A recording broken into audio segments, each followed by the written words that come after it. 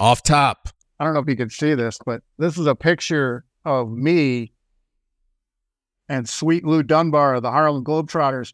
I scored 3 points against the Harlem Globetrotters in 1991, and the only reason Sweet Lou Dunbar didn't block this shot is because he didn't know I was left-handed. So there you go. Play the music.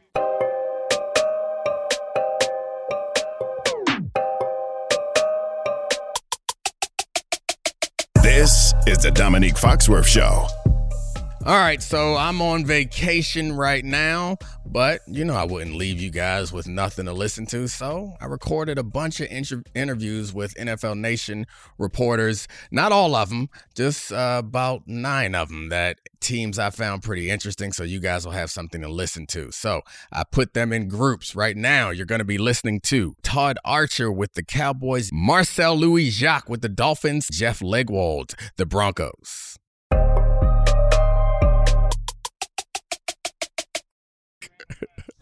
All right, that voice is Jeff Legwold, the NFL Nation reporter for the Broncos, who's been doing this for 36 years. So before we get into season preview about the Broncos, in 36 years, you got to have one real good, crazy camp story as you get ready to go into another Denver Broncos training camp. Well, 2 of my favorites are, one, when I covered the Titans, just after they had moved to Tennessee, a player left training camp because he did not want to get the haircut that they gave rookies. It was an offensive tackle, but he had long, flowing blonde hair. Epic, like Thor-like hair. So what happened? Did he come back and get it cut, or he never came back? Yeah, he appeared later, but I guess his girlfriend didn't want him to cut his hair. And the other one I have is that when I covered the Steelers, the media back then, we would stay in the dorms. They were at St. Vincent's in Latrobe, and we would stay in the dorm as well.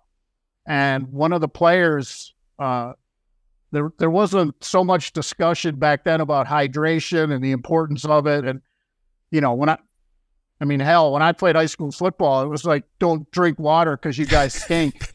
That was like a punishment. But the player cramped up so badly, he fell over in his room, and they couldn't get the door open to get him out because he had pinned himself. His whole body cramped up, and he had pinned himself on the floor, and they couldn't get the door open. So they were like trying to hand water, Gatorade and stuff through the crack of the door so he could unfold himself. But it was super painful. The poor guy was screaming like crazy, like, I can't move. But those are my 2 training camps. It's pretty barbaric. Yeah, it's amazing. Full body cramps are the pits. And that, here's your other one that the Steelers did. That was Bill Cowher's first year in Pittsburgh, so that would have been 92.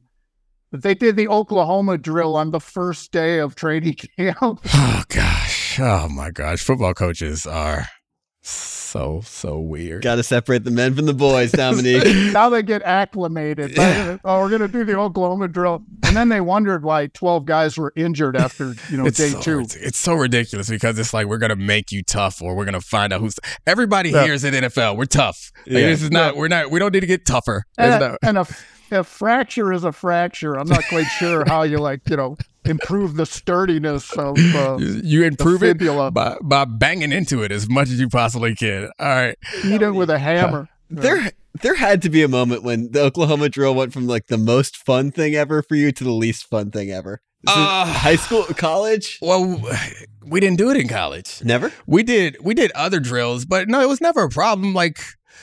I was always kind of on the better side. So Oklahoma drill. I remember one time in high school, though, that we had a guy. I wasn't always the biggest guy, but there was a smaller guy. There was one guy who was a little bit smaller than me. And I don't know. I got in trouble a couple of times for hurting people in games. A little too hard. And in practice, we did Oklahoma drill, and there was one guy who was a little bit smaller than me, and I was going to destroy him.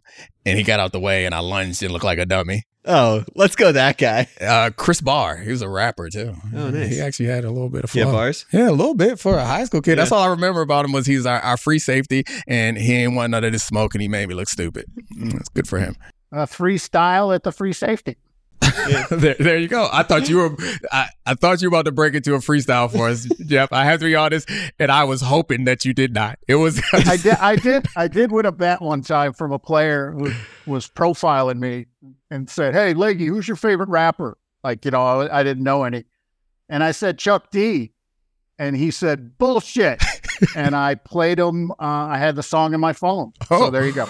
Public Enemy. I love it. All right. So Chuck D is always good vibes, but are the vibes good in Denver? So I remember last year, go around this time, you like that transition right there. Charlie's going to make fun of me for that. I loved later. it. That's something I would have done. This is great. I'm rubbing off on you. Oh, I hate it. I don't want to be like you. All right. So last year, the vibes around the team felt great. Like we were all really excited.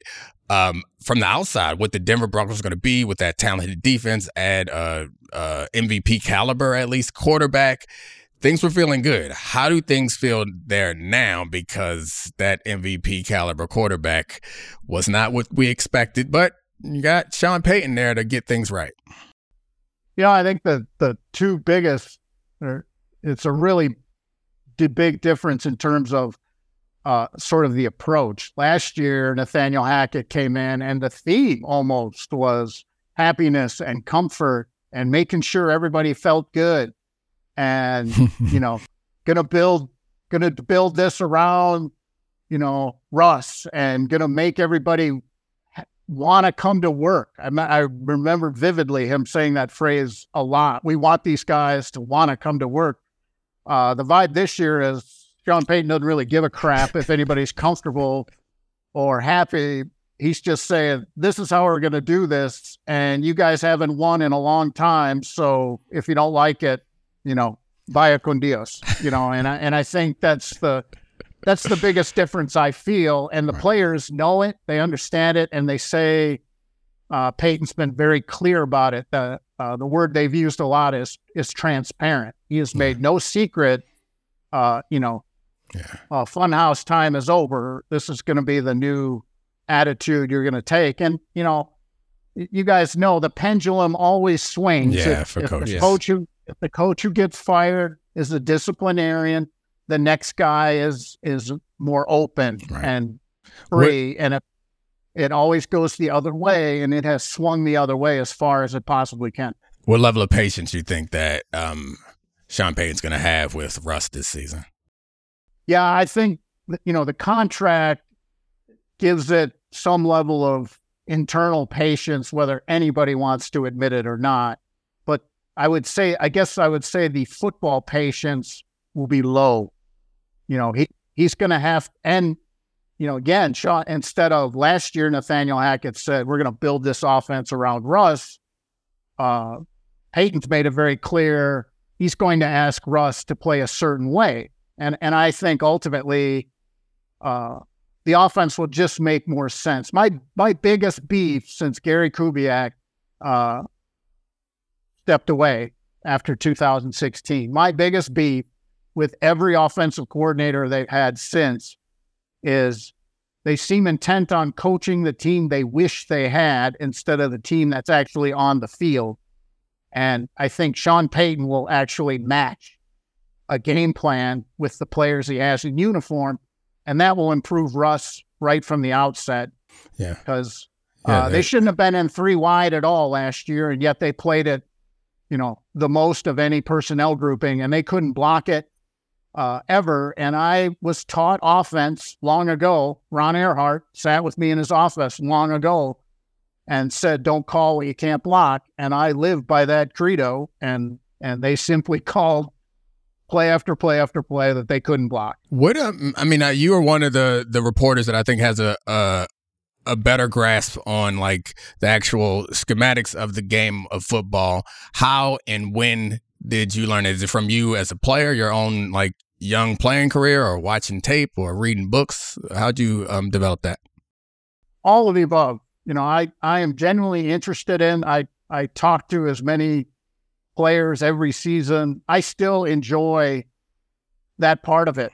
I'm not one of these guys who talks about how young people are so much different than me or people, from my time. I genuinely like hanging out, talking football with the players. And when I started this business, it was far easier to learn the game from coaches because there was no internet. Well, that dates me like crazy, but so there were far fewer sort of media a lot of the time. And on Monday morning, I would go down the hall and sit with the coaches while they were going through the game sometimes. And, I still meet with coaches who I've covered through the years and continually update my notes and everything. I've been to every combine since '87. I've been working through draft players, scouting players. I learned scouting from C.O. Bricado, one of the greatest scouts of all time. So he had cancer and died a few years ago. But I've just been very fortunate to be genuinely curious about this. Yeah. Have you given any thought to the style of offense that you anticipate the Broncos playing this year, given your background and given that they do have a couple of really good receivers and maybe a really good healthy running back and a quarterback who's shown the ability, even if he hasn't done it in that uniform, particularly with a good run game. Yeah. Yeah. I think it will look familiar to you, Domonique. There are elements of the Shanahan offense that I've seen in practice.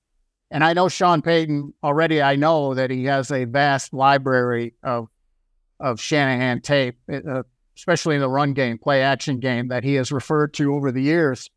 And I could see it in the Saints offenses from time to time, but I think just, again, they'll match what they're going to do to their strengths. I think you're going to see more two tight end and more two back stuff here than you would have seen other places, because that's the strength of this roster at the moment.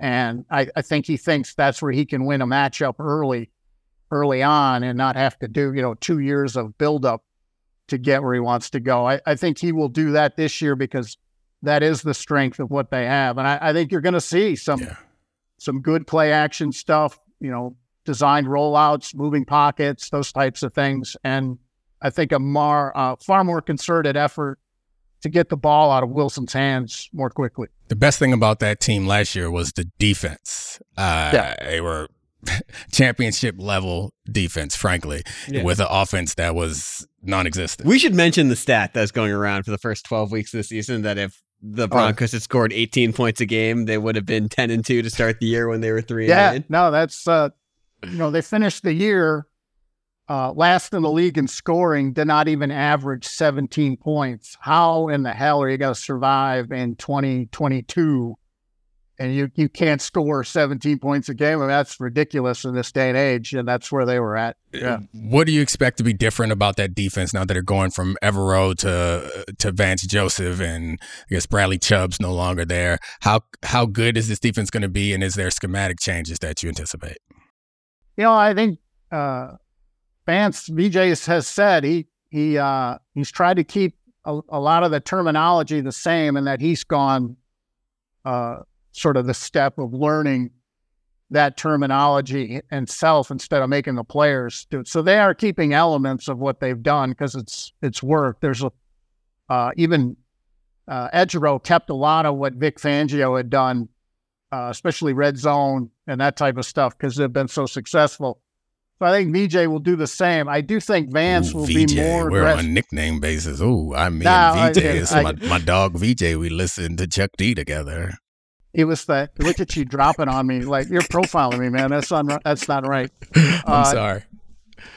Oh gosh. No, Vance will be more aggressive in the pass rush. I think Edgero felt like he couldn't go after it all the time because the offense was so bad that if the gamble didn't pay off, you were going to give up field position and touchdowns that the team couldn't afford to give up. But I think Vance will have the luxury of being more aggressive in the pass rush. I think that will be the biggest difference. But the starting point is Surtain. He's as good as I've ever seen. And Well, I mean, not as you've ever seen. He's Champ was on the team.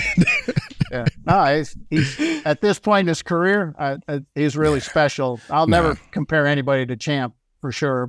And I don't like to do that to guys, but he's really good in his. It's a lot harder. It's a lot harder. Right. Yeah, he's a really smart player, and he grew up around the game. His dad's, but it's a lot harder to play corner today. Like it was really hard to play corner back in my day, but it's a lot harder to play corner today than it was back then. So I'm with you. There's a great tidbit with that. I don't know if you got a minute, but Jack Del Rio, when he was here, he showed the team just kind of as a lark. In a team meeting, he showed the defensive guys some Orange Crush video, that the Broncos' great defense of the Orange Crush years. And after he did it, I asked Champ, I said, "What'd you think?" And he said, "Man, Louis Wright is just tackling guys in coverage." Yeah, it was not. He couldn't believe how he could play even back then, and now it's so even a step beyond. Yeah, the rules were very different, and that was back when you weren't allowed to drink water and you had to prove your toughness by doing Oklahoma's on day one. So I think we're in a much better place than we were back then as far as talent and the way the game is played. I did want to talk to you a little bit about Mike Shanahan. I think he's somebody that you and I both have, it seems like, a similar relationship with, that he's a lot nicer now than he was when we had to spend our daily lives with him. But what was it like working with him, and what's your guys' relationship like now?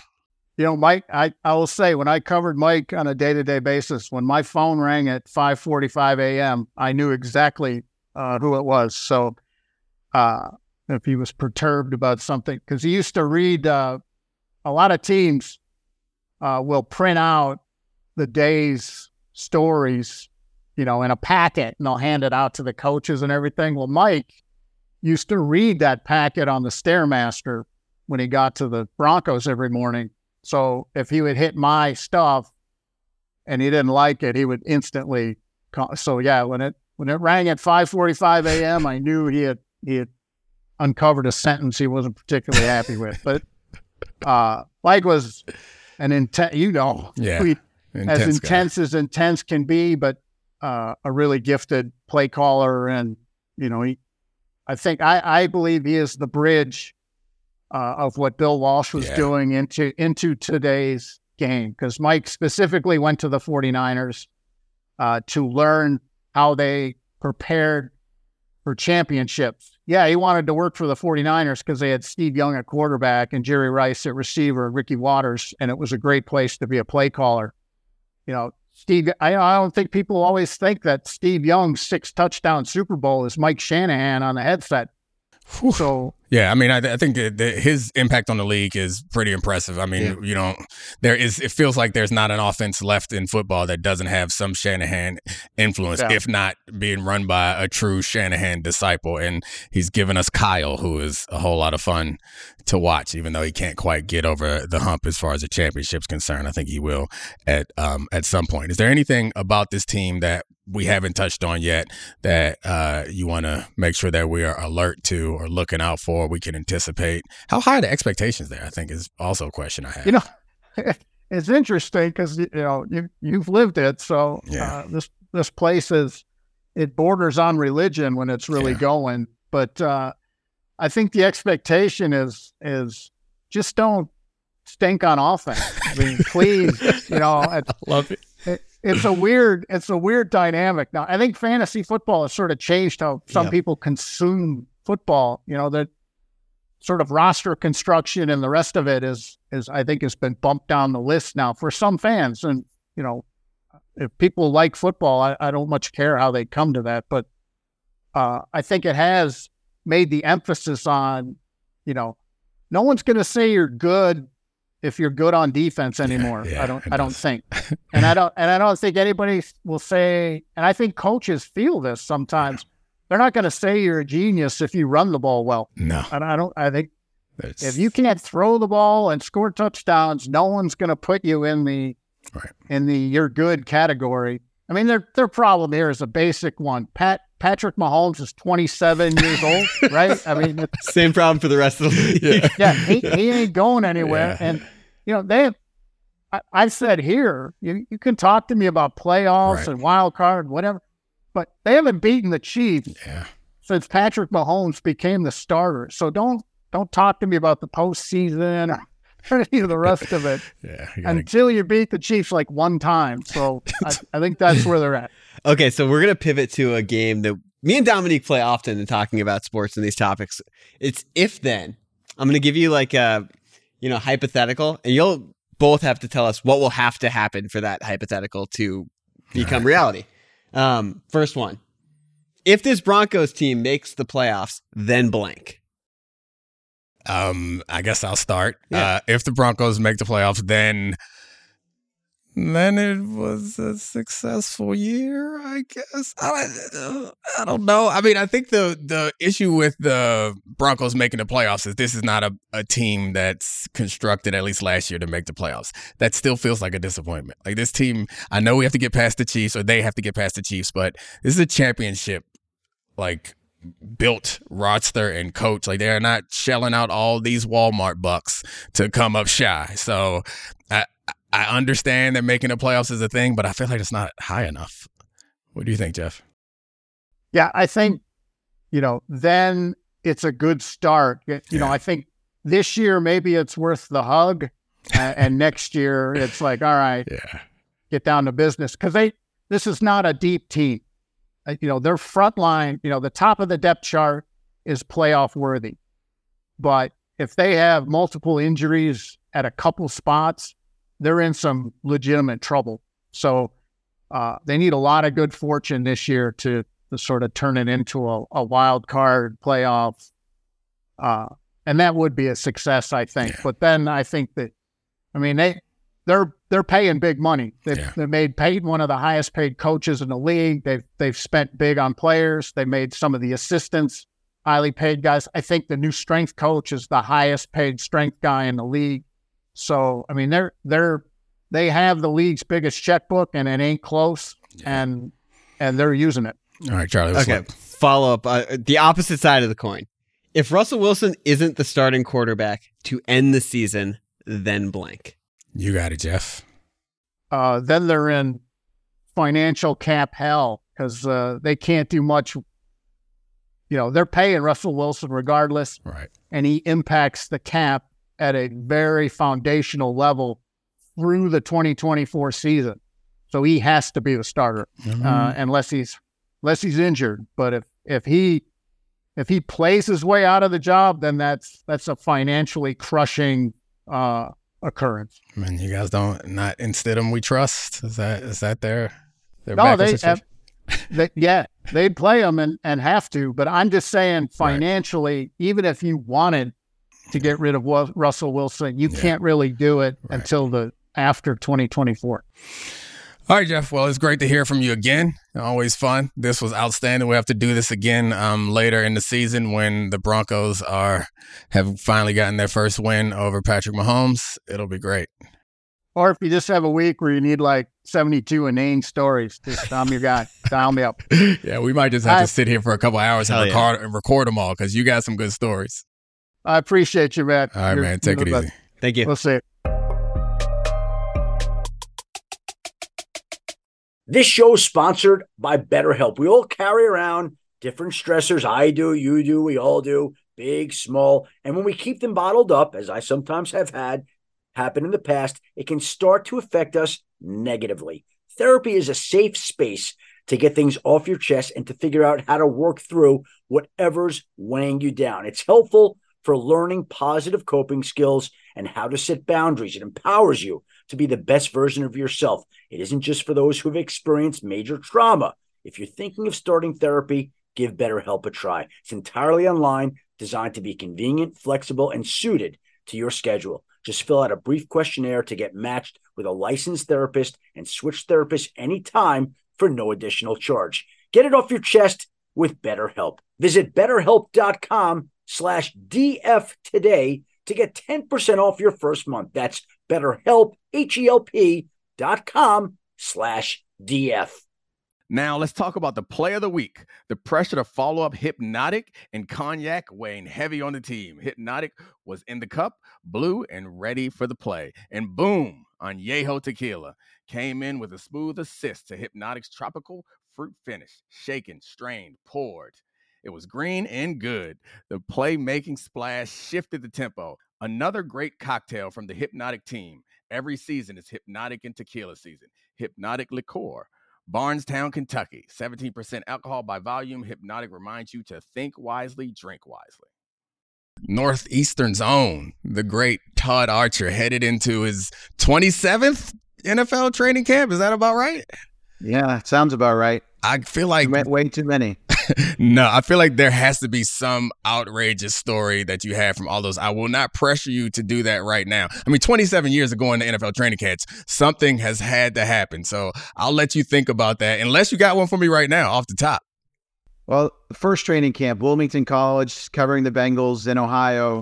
It was an old dorm room, and you had to plug everything into, like, you know, old college dorms. You had to plug everything into like one outlet, basically. So you got that little extender deal. If you had the TV going and the air conditioning unit going, everything blew.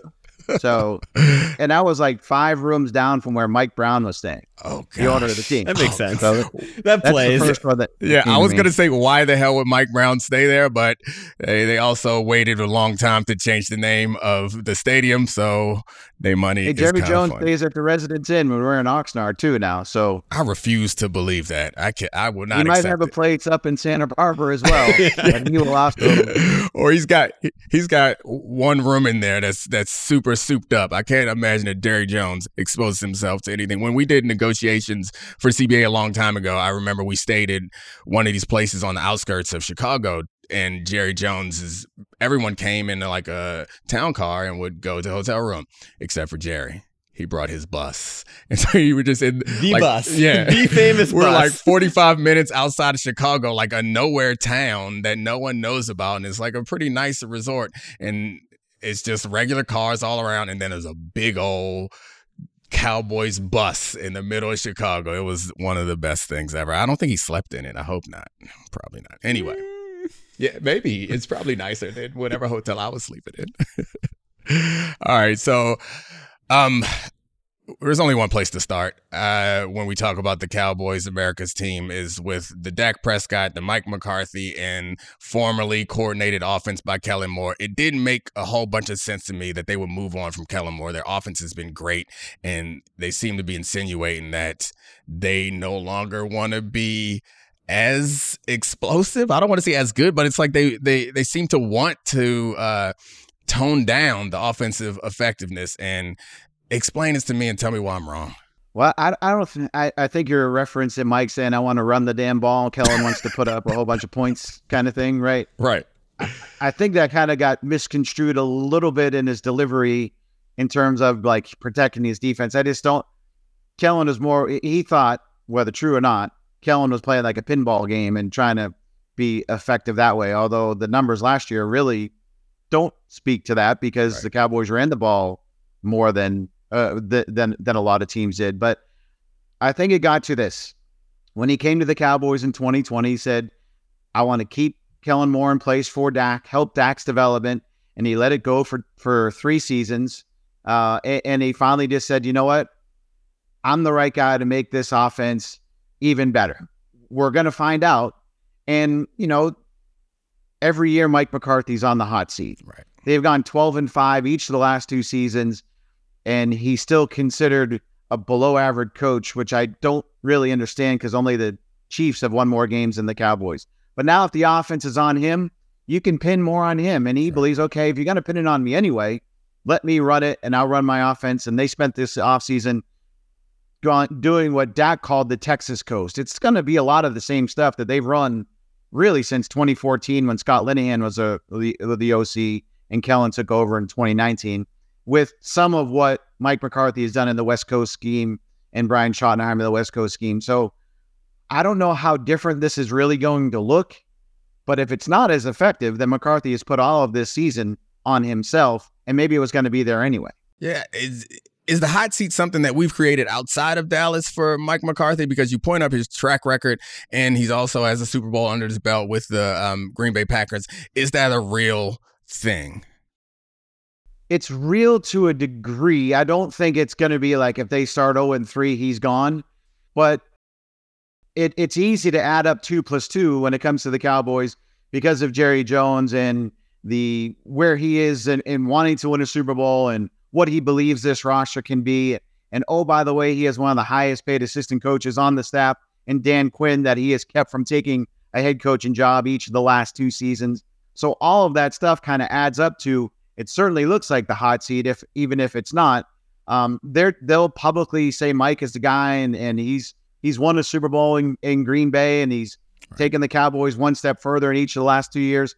So I don't know how hot it is, but Jerry has high expectations for this team and this season. And really, they did things this offseason that they have not really done, and that's trading for Brandon Cooks, trading for Stephon Gilmore, giving up low round draft picks was something not done. Now, free agency, they've handled the same way, but they've kind of put all of their eggs into this basket this year to say, okay, and here you go, Mike, you're getting the shot that Jason Garrett never got at the end of his tenure. Apologize for the visual, but when we keep talking about how hot Mike McCarthy's seat is, all it does is remind me of that time when he was talking about butt paste. Wasn't he talking about like some sort of calming? Was that last season where he was talking about? No, I made this up. Everyone's looking at me like I'm crazy. I don't remember this one. Did I dream about somebody with the Cowboys? I forget a lot. Charlie, take over while I figure out what I'm talking about, and I hope don't embarrass myself. We might just have to cut all this out. No. Butt powder. There we go. Yep. It wasn't paste. Was it was that powder. In Green Bay? 2021. Mike McCarthy. Huh. Anti-monkey butt powder. There you go. Remember, he was saying chafing. Yeah, it was something about chafing. Anyway, I'm sorry. My man hates the chafe. I think it was a pregame speech that he used it. You mentioned the trading for Brandon Cooks, and I actually think this is fascinating because, right or wrong, us in the media probably made way too much about Dak Prescott's interceptions last year. Wrong. Right or wrong? The answer is wrong. You were definitely wrong in the way that you guys in the media, because I choose not to include myself, picked on Dak Prescott for a bunch of tip ball interceptions, even though he's had a long career of not turning the ball over. We've got a lot of things that are going to change this offseason. We got Dak saying there will be fewer tipped interceptions. They have Brandon Cooks. They have Michael Gallup the year after the injury. They have Tony Pollard playing as a 3-down back, probably for the first time in his career. And you have Dak saying this is the first offseason in his career where they're building after two 12-win seasons. How much of that is sustainable? Is this offense going to be significantly safer and lower leverage having dependable skill position players after CeeDee Lamb? You know, you look at Mike McCarthy's track record, and you can go back to New Orleans. 1 year, Aaron Brooks had the lowest interception percentage in the NFL. I think it was 2003, 2004, or something like that. When he came into Green Bay, Favre went from 35 interceptions. I can't believe it's that. Maybe it was 25 or 28, down to 18 interceptions his first year. And look, in Aaron Rodgers, his whole career, we know he only had more than 10 interceptions twice in his time with Mike up there in Green Bay. So his track record suggests Dak's not going to throw picks. And you know who else track record suggests he's not going to throw picks is Dak Prescott's track record. So, you know, last year was kind of the anomaly. I mean, his second year in 2017, they didn't have Zeke for 6 of those games because of a suspension at one point. Their receiver core really didn't play as well as they thought it would. And so he threw, I think, 13 interceptions that year. And then last year, you know, he had a lot of tip balls. I'm thinking Peyton Hendershot off his hands. Noah Brown, Jacksonville, the overtime game, off his hands, perfectly thrown ball low and away from the defender, tips up into the guy's hands, and they score the game-winning touchdown. Now, there were also interceptions that Dak forced throws where he shouldn't have. Chicago into the half, go to CeeDee Lamb down the middle of the field. Dude, there's 30 seconds left and you're up by 21 points. Why are you getting greedy? I think there are times where he got greedy last year and it burned him. And I think Mike might coach that stuff out of him while maintaining a certain level of aggressiveness. But this, I view last year as the anomaly, not what Dak Prescott has been, because the first 6 years of his career say otherwise. All right. What stops them? I guess the Eagles is the answer, but the more I study the Cowboys and prepare for the season, and we haven't even talked about the defense yet, which is probably even better than the offense, and especially adding Gilmore to Diggs and Micah Parsons and Lawrence. Like, this is a pretty loaded unit. The Cowboys, I feel like, often get overhyped, but I kind of feel like right now they feel like there's a bit of a sleeper. This is our lane from last year too. The Cowboys, underrated by the media. Fact or fiction? Yeah, I think the offensive line and Zach Martin figuring that out is the one place when I look at this roster where I'm like, get a little nervous. But is there something else to be concerned about? Running back behind Tony Pollard. Right. It's Ronald Jones, it's Malik Davis, it's Rico Dowdle. If Ronald Jones is the guy that when Tampa won the Super Bowl, you'd be okay with that guy. He had a solid season. I think he led now it was, Fournette during the playoff run, but he had a solid season for the Bucs that year. Tight end replacing Dalton Schultz. We know how much the tight end means to Dak Prescott when he had Jason Witten, Dalton Schultz. You're asking Jake Ferguson, second-round pick, Luke Schoonmaker, Hayden Hendershot to kind of do everything that Schultz has done the last couple of years. But I think at the top of the list has to be the offensive line. And not just for boring football speak, but because it's actually true. Like, Tyron Smith hasn't played a full season since 2015, and I don't think he's going to play a full season this year. History tells you he won't. So where do the Cowboys go if he gets hurt? You move Tyler Smith out to left guard. How's Terrence Steele coming back at right tackle from his serious knee injury? If they move Tyler Smith to left guard, Chuma Adoga is your left guard. If you've heard of him, raise your hand. And then Zach Martin throwing the stuff onto this week with the, hey, I might not come to training camp because I want to get my contract redone. So this offensive line holds a key for the Cowboys, as it really has going back for almost a decade now, if not longer, when they were built up as the best line in football. They're still a really good line, not top 5 probably, but if they can stay healthy and keep the guys in the same spots, at least for a majority of the games, I think the Cowboys will be okay offensively, but they'll really, Domonique, you said it, this is a team that's really built on its defense now. Yeah. Over under divisional round for the Cowboys. Is this fair? Charlie's going to get mad at me for putting you in this position. No. This is fair. Because are you doing this because of the Dak stat that he's 0-3 in the divisional round? Yeah, and I think that's the benchmark. I think if they get past the divisional round, we feel like it's a successful season. They fall short. I agree with that. Yeah, if they fall short, I think we think that they've kind of squandered this window that they're in.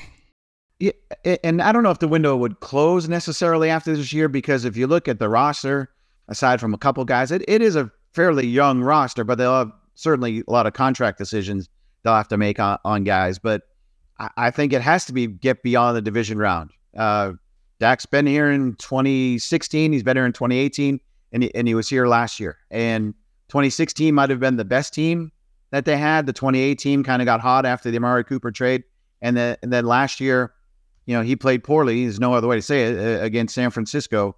He's really played poorly in the 2 playoff games against San Francisco. So it's usually Super Bowl or bust, but I guess it's NFC title game or bust. And, there's a stat I think I sent to you guys. Since 1980, there's only been 3 quarterbacks that have been the quarterback as long as Dak has been with his original team to make a Super Bowl for the first time. Man, this is a convoluted stat. Peyton Manning took his 9th year.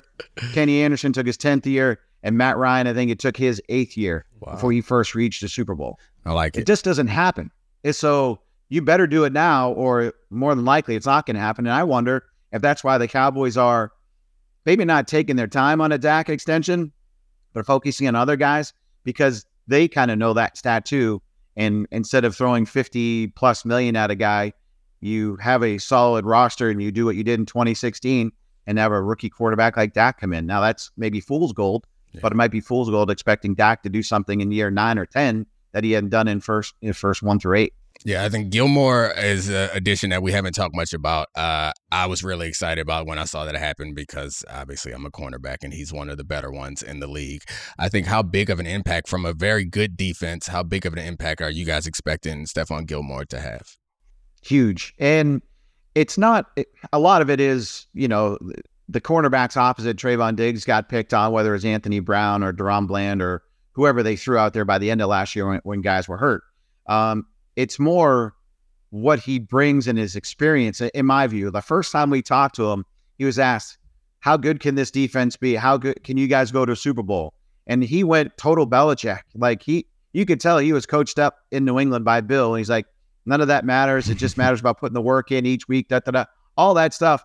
Where I think a lot of times with this team and young stars trying to figure it out, they get lost in the mess of playing for the Cowboys. And I think he can be a calming influence, not only in that secondary, but for their entire defense, because he's been there and done that.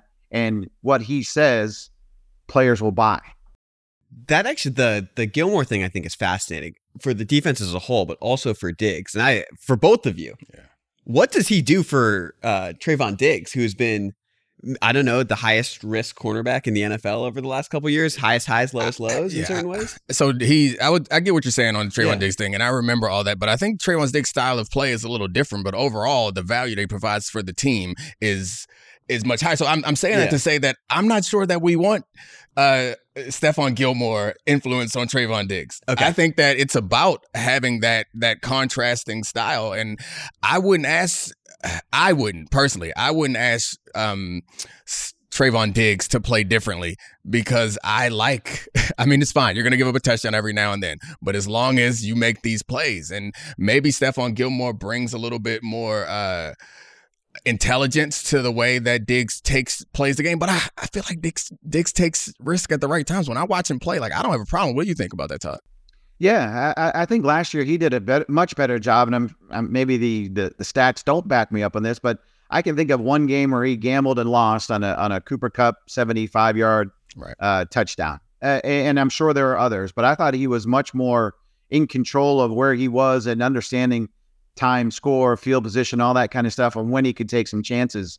What I find fascinating about the Trayvon Diggs conversation is when Byron Jones was a cornerback here, he had a great year. I think it was before he signed with Miami, and he made the Pro Bowl, and he didn't have an interception. He had 2 interceptions in 4 years, and all the Cowboys said was like, well, we want a guy to make plays, so they never really offered anything to Byron. Now they got a guy that makes plays, and you have people, not the organization, you have people saying, well, he gives up too much stuff. Yeah. I'd rather have the guy that's making plays for me and taking the ball away, on average of what do we want to say, 5, 6, 7 times a year than a guy who's just going to knock the ball down. And that plays into the offense. Yeah, I'd also say that there's a value in having him out there that doesn't always get calculated, in that quarterbacks are scared. Yeah, they are scared, and it impacts the routes that they run over there, the chances that they take, and maybe they'll go attack Gilmore, which doesn't seem smart either. All right, before we wrap up, I think that we shouldn't leave this conversation without saying something about Micah Parsons, but I don't know what to say. He's a perfect football player. Like, what is there to say other than can he win the MVP? Like, I don't know. Is there any other conversation? Is there any other steps that Micah Parsons can take to contribute to this team?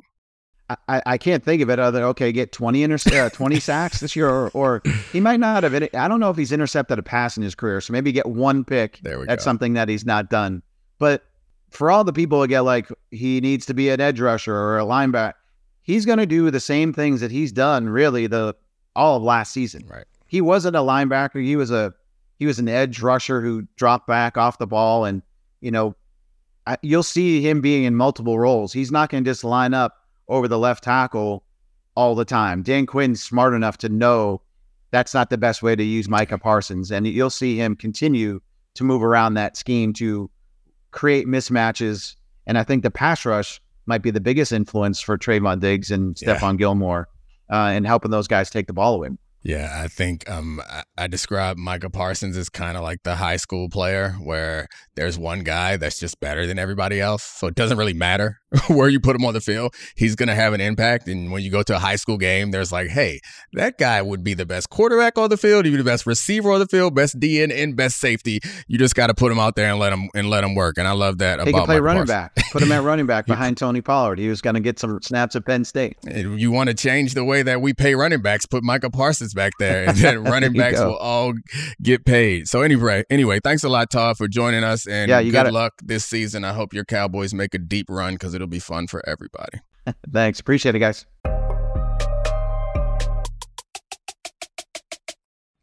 We all know breakfast is an important part of your day, but sometimes when you're traveling for business, you end up staying at a hotel that doesn't offer any. You know what happens? You grab a cup of coffee and skip the meal entirely. We've all been there. But if you book a room at La Quinta by Wyndham, you can enjoy their free Bright Side breakfast featuring delicious baked goods, fruit, eggs, yogurt, and waffles. And really, who doesn't want to start their day with a fresh hot waffle? Tonight, La Quinta, tomorrow you shine. Book direct at lq.com. Enjoy all your favorite sports like never before at BetMGM. Sign up using code FIRSTTAKE and receive up to $1,500 back in bonus bets if you don't win your first bet. When you register with BetMGM, you'll get instant access to a variety of parlay selection features, live betting options, and the best daily promotions in the business. And with BetMGM at your fingertips, every play and every game matter more than ever. BetMGM and GameSense remind you to gamble responsibly. See BetMGM.com for terms. This U.S. promotional offer not available in D.C., Mississippi, North Carolina, New York, Nevada, Ontario, or Puerto Rico. Gambling problem? Call 1-800-GAMBLER in the U.S. Call 877-8-HOPE-NY or text HOPE-NY 467-369 for New York. Call 1-800-NEXT-STEP in Arizona. For Massachusetts, 1-800-327-5050. For Iowa, 1-800-BETS-OFF. For Puerto Rico, 1-800-981-0023. For West Virginia, visit 1-800-GAMBLER.net. First bet offer for new customers only. Subject to eligibility requirements. Rewards are non-withdrawable bonus bets that expire in 7 days. In partnership with Kansas Crossing Casino and Hotel. The great and good Marcel Louis-Jacques, who is the NFL Nation reporter for the Miami Dolphins. Good luck, because you are in training camp with the Miami Dolphins this year. I know you've done it before, so please, good luck to you. Stay up. I don't know if you got any tips or tricks for us, but if you don't have any of those, you can tell us what's most interesting about this team coming up this season, because I certainly think that they might be the most intriguing team in all of the NFL for me, because I got to be honest with you, in that division that seems to be very tough, I could see them in last place of that division, and I could see them in the AFC Championship game. Well, hold on about last place. The New England Patriots still very much play in this division with McCorkle Jones throwing to Devontae Parker and Juju Smith-Schuster. So, let's not. Hold on. I got you. I agree with you. However, your starting quarterback is a bump away from not playing football anymore. So that's my point. My point is the future of this team is the talent on the team and the coaching on the team. Yeah, they're top of the division type of people. And the quarterback on the team, top of the division type of people. Once you lose that quarterback, and now you guys try to address that with picking up, not you guys, I mean, you're not on the team, but the Dolphins try to address that by picking up Mike White from the Jets. I don't know if that's going to be enough. I'm going to let y'all in on just like a little bit of a secret, little industry secret here too. Skylar Thompson outplayed Mike White during spring practice. The 7th round rookie from last year who started the playoff game against the Bills. I'm just saying, he outplayed Mike White during the spring. That's why we got you here, because I was not watching spring practices for the Dolphins. I did not know that, and he did. He played really well in that playoff game. All things considered, they were competitive. That was a winnable game late in the game with Skylar Thompson, right? Yeah. I was about to call him Skylar White, but that's just combining the two. I think White Skylar. I can't wait for those memes. I never even put that together until this exact moment. But I personally thought that Skylar probably should have started against the Patriots, which was their Week 17 game last year, and not just that game, the season finale against the Jets, the winning in once Teddy was hurt. I thought he gave a little bit more of an upside. I think Teddy was just a little bit safer. But Skylar he could play, man. Like he could play. You could tell the processing wasn't quite there yet. He wasn't used to the speed of the game quite yet, and still used to like what he can get away with in college versus what you can get away with in the NFL. But I saw a second-year quarterback. I saw a veteran quarterback essentially during spring practice. We'll see what happens during training camp. Everything I hear about Mike White, people say he's a gamer. Not going to turn heads in practice. Not going to blow your way in practice.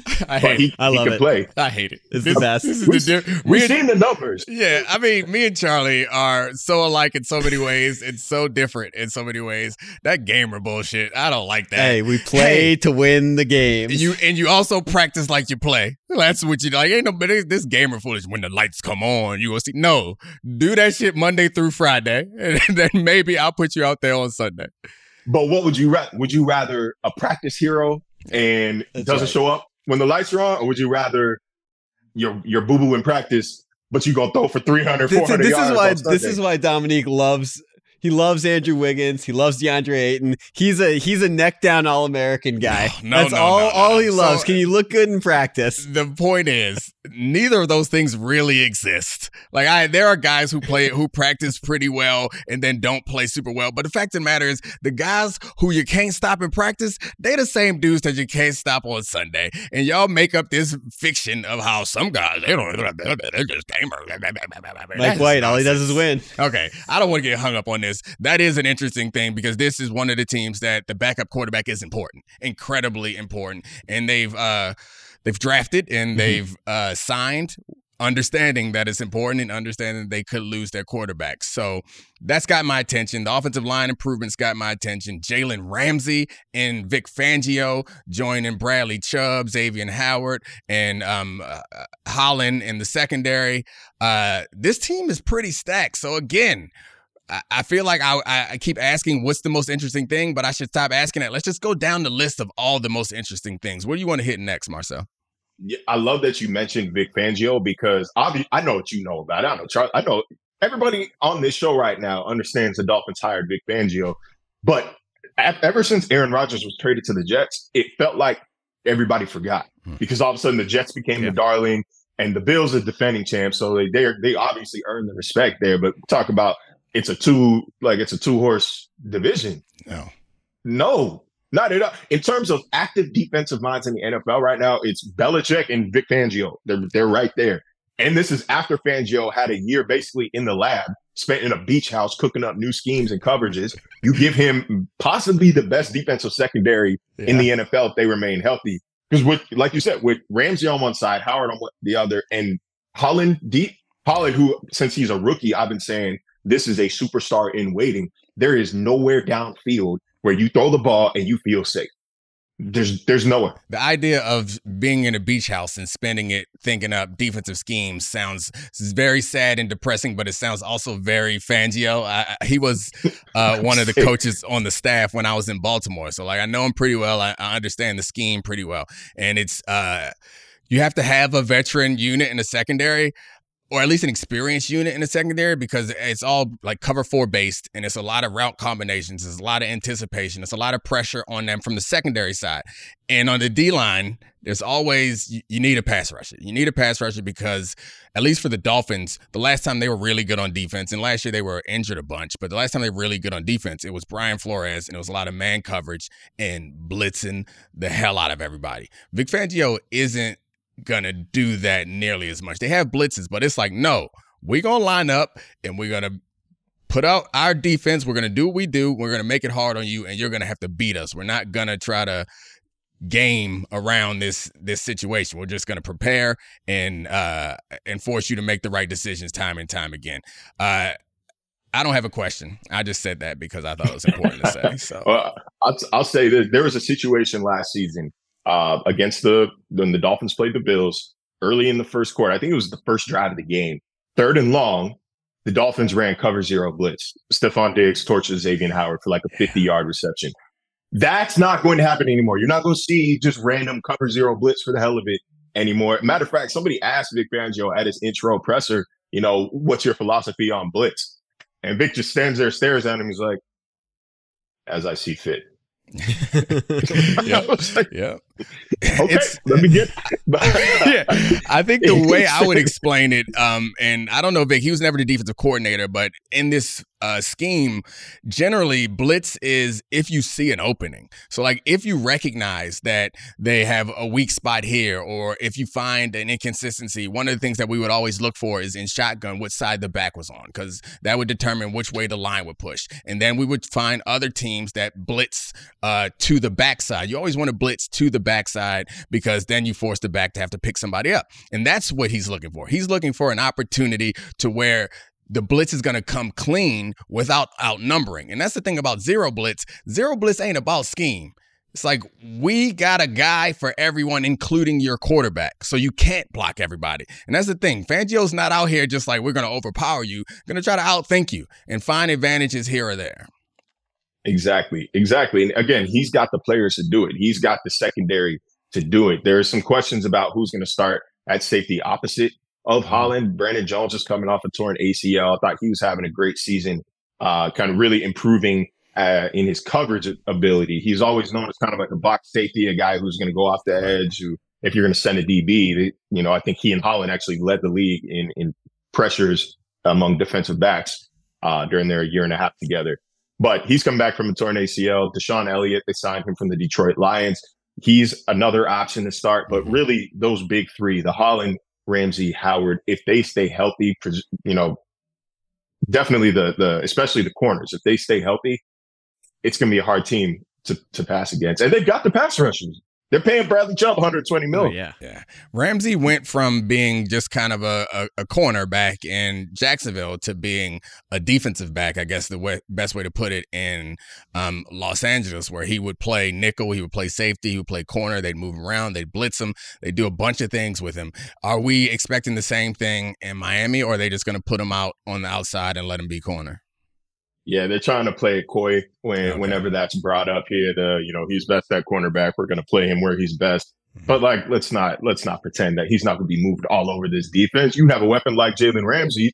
You use him wherever you can. That's what made it so successful. That's how he took that big superstar leap in Los Angeles. Was he's not just defined by one position. You have to account for him and on several areas of the field. And sometimes you might lose track, and that's where he's going to make you pay. So yeah, I would expect him to bounce around. We haven't seen him. He's still rehabbing that shoulder injury during the spring. So he did position drills and then spent team drills on the sideline. So we haven't been able to see. And honestly, it's against the rules for me to tell you, even if I did see it, like what exactly he did.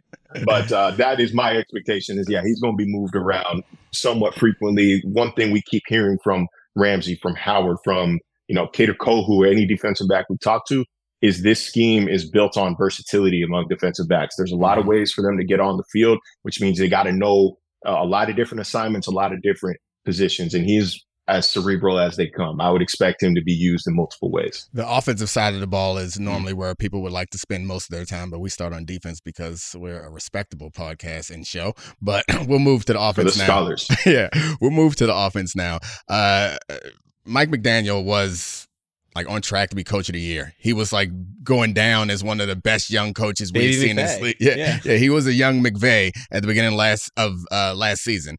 And they continued to find ways to get offense, even though their quarterback was injured. So I guess I want to know what you expect from them this season. You expect an improvement, a regression, a scheme change. They've addressed some issues at offensive line. They helped their running game started to come along as the season came along last year. And I know that's a core piece to all the Shanahan disciples. Yeah, I am obviously got to start with Tua Tagovailoa. But while most of the football world is focused on, his health, can he make it through a season? I want to see that as well. He's yet to play 16, 17 games. I'm looking for his comfortability in this offense. It's the first time he's entering the second year of an offensive system since high school. Even in Alabama, it was different every single year. So we're talking about 6, 7 years in a row now where he's having to pick something different up. I want to see, it's kind of a shame that he got hurt when he did last year, the second time he hit his head on the ground, because the Dolphins were struggling in December. Lost to the Niners, got bullied by the Chargers on Sunday Night Football, lost to the Bills. And so we never really got to see that offense at full strength work its way out of those struggles. We saw the NFL's counter to their offense, and we never got to see Miami punch back. So there's still kind of a big hanging question over this offensive effectiveness now that it's on tape how to beat them. If you jam these receivers at the line of scrimmage, they have yet to prove, this offense has yet to prove that, they can go beyond the script, beyond the rhythm and timing of what they're expected to do. But so that's what I want to see out of Tua. Can he check out of plays? Can he make plays off script? Can he know when to say die? That's what got him in trouble. Yeah. Those two, the two documented concussions last year were him extending the play far beyond it needed to be extended. So, and that might be, again, just not trusting the system, not being 100% comfortable with it and trying to kind of make something out of nothing. So I want to see that in year two.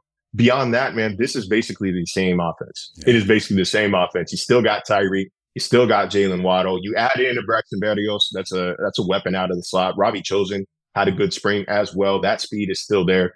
Then the X factor I really want to see is Devon Achane, the third round running back out of Texas A&M. It's good. If you're watching the draft, they took Cam Smith, the cornerback, in the second round, and Mike is kicked back, texting his wife. He said they take Devon Achane. He is pumping, fisting, like, yeah, man, that's my guy. So I know they drafted him with a plan, and he was polished as a receiver in the spring. I don't know what opportunities are going to be there as a runner since they still have Mostert and Wilson, but this is a guy who I think they're going to use all over the field, and who could really make an impact once he's comfortable with the speed of the game. Well, I don't appreciate you just breezing past the cornerback. That was their first pick. They don't have a first-round pick. They didn't have one last year. They don't have one next year because they was cheating. So there's that. But what have you heard about Cam Smith as a player? Is he ready now? Is he making an impact, or is it not much buzz around him? Yeah, well, some Dolphins fans, the foil helmets will swear that he is Xavier Howard's future replacement. That is not happening this year. We'll see if he stays healthy. He stays healthy. It's definitely not happening next year either. But what makes him special is, again, his versatility. You heard me say before in the show that defensive backs have to be versatile. They have to be comfortable playing multiple positions in this scheme. That's something that they think Cam Smith can do. He can play inside. He can play outside. He's going to get an opportunity to play inside early on, since Nick Needham is still recovering from a torn Achilles. It'll be between him and Cater Cole, who's starting in that nickel zone, or that nickel spot. But let's say if Ramsey kicks up to safety, you can kick Cam Smith out to outside, right, and presumably there's no drop off. So he's still a rookie. There's still a lot to learn. But the beauty of iron sharpening iron, if you believe in that philosophy, is that you are going to be looking at two of the fastest players in the NFL right now every time you take the field, in Waddle and Hill. That's going to teach you something. You're going to learn something about yourself. You're going to learn either you can keep up, or you're going to learn, damn, maybe I'm not that fast after all. But you're going to have to give something. a bigger cushion when I go out there. All right. You're the perfect person for this question. I think the two big dogs in that division that have proven themselves are the Bills and the Dolphins. You once covered the Bills not too long ago, and you've been to the Dolphins for last year and this year, right? Matching those teams up, who do you give the edge to right now, since no one knows those two teams as well as you do? Man, that is tough. He would be so mad if I asked him this question. Why? For the record, if I asked you in July, pick the AFC East division winner, you would be livid. Okay. Fine. Don't answer the question. Just talk through the matchups. How about that? Can you do that for me? Talk through the matchups? Thanks. Of course. The Dolphins have a better group of skill players. I still talk to people in Buffalo. I talk to reporters and radio personalities, whatnot, in Buffalo. Oh, I would say that too, and there's no fight. And they're like, hands down. Problem is, the Bills have the best overall player. Mm-hmm. They have the best overall player. It's why last year, they played down here in week 2, week 3, and the Bills had nobody healthy on defense. It was like all second and third string, and they were ready with the asterisks and the caveats. I was like, I don't care if I'm playing defense, if I'm playing safety for the Bills right now. If Josh Allen is on the field, if Josh Allen's on the other side of the ball, you have a chance to win whatever game you play. Right. He's that good. He's that dynamic. So that's what ultimately levels any playing field out, despite the additions, despite the star power and how many, how high octane Miami's offense is. They still got to stop Josh Allen, and they haven't been able to do that over the past 3-4 years. The Bills, I think they're, I want to say 8-1 in their last 9, or 7-1 in their last 8 against Miami. The one being that week 2 game last year, but they're close now. Like it's always a fight. It's always coming down to a possession or two. So you just kind of get the feeling that, okay, one of these seasons, like the Dolphins are going to finally get the upper hand in that matchup. I think it might be this year though. Like I think that they're an overall better team on either side of the ball. I think the Bills are kind of, I don't want to say skating by on Josh Allen's greatness, but that roster doesn't look as strong as you would think for a team that's expected to compete for a Super Bowl. I'm not a huge fan of their depth. I don't love what the draft classes have been over the past several years. Matter of fact, if you look back on it, it's been Josh Allen, Ed Oliver, and Greg Rousseau. And besides that, a lot of misses. This front office, it's a lot of misses. Even their free agents, it's a trend now. We saw it with John Feliciano. We saw it with Darrell Williams. We've seen it with, they'll re-sign these guys, and then like the next year they lose their spot, and they're gone. They're cut. So like it's interesting to see, but I think this is kind of the year. This is Miami's year. If they're going to do it, I think this is the time they finally overtake Buffalo. But it's close, man. I say it with heavy heart. All right. So will Messi have the same impact that Tyreek Hill had on the Dolphins on the Miami? What is Miami? Inter Miami. Oh, yeah. I don't know. Wow. Yeah. Anyway, we love soccer here. We're big MLS fans, as you can tell. DC United. Let's go. Love them. Oh, yeah. In the spirit. I've been to a couple of the games, man. I covered a couple of these games. They are, I think, one of the worst teams in the MLS right now. Last time I checked, they're 14th, 15th on the table. It's not great. You know, soccer is not one of those, you know, one guy can change the entire outlook. But I will say it's still the MLS. Yeah. And Messi, he might not be in his prime, but even declining Messi is the best player in the MLS. I would expect best player in the World Cup. Score a goal a game. Wow, he could score a goal a game if he wanted, and that's crazy to think about. It's crazy to say, but I think defenses are that.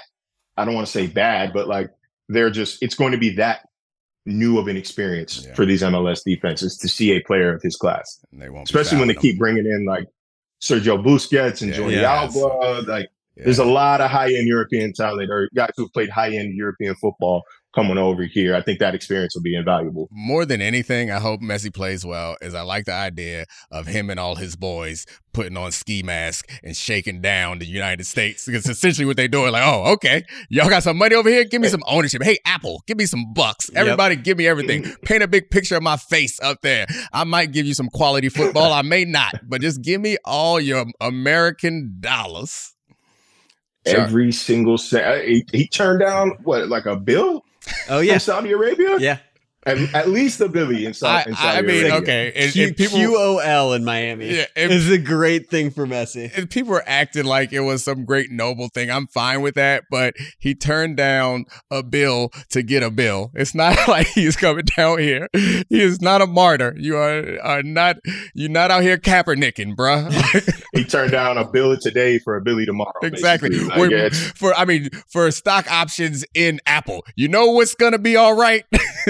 Is that Apple? It's gonna be all right. So, congrats to you for Apple being never goes bad. The hottest place on earth as far as sports are concerned. You guys all your teams go to championships and lose, and also literally the hottest place on earth. Not Miami, the Domonique Foxworth Show. That's where it's the hottest place on earth. You're welcome. Naturally, Marcel. One more McDaniel question. Is he gonna vape more or less on the sideline this year? Now that he's only coaching half the ball. More vaping, less vaping? I heard he allegedly quit cold turkey. That's what he told. I think it was Barstool or Bussin' with the Boys or whatever. I remember I talked to him a little bit off the record at the Combine. So I can't disclose the exact contents of the conversation. But I know that he was surprised at how big of a deal that it came to be. He was a little like can't believe it. That man, though, speaking of the Combine, though, the most popular person I have ever seen at the NFL Combine. I've only been to like 4 or 5. Mm-hmm. I couldn't have a 3-minute conversation with this man. A 3-minute conversation turned into 15 because everybody that walked by wanted to stop by and say, hey, Mike, hey, man, love that. Love this joke. Hey, man, that was really funny. Great season this year. I was like, y'all go away, please. Trying to get you a little bit of, trying to build some relationships. Yeah, you're killing me, bro. But the most popular person there, I don't know how he still has the energy to do what he does, man. It's exhausting. He doesn't drink. Yeah, there it is. He's the nerd whose startup hit big, and now everybody want to get close to him. Leave that nerd alone. Let Marcel chat it up with the nerd so he can do his job. Anyway, thank you so much for joining us. This has been awesome. Good luck to you. Survive the heat. Good luck to your team. I know it's more fun when they do well, so I'll be rooting for them because I'm rooting for you. All right. Appreciate you, Marcel. Appreciate you, Charlie. Thank you, Adi Khan, Christina Buswell, Sarah Abbott, and the good folks at Podville Media for letting us use this beautiful studio. Peace. This is the Domonique Foxworth Show.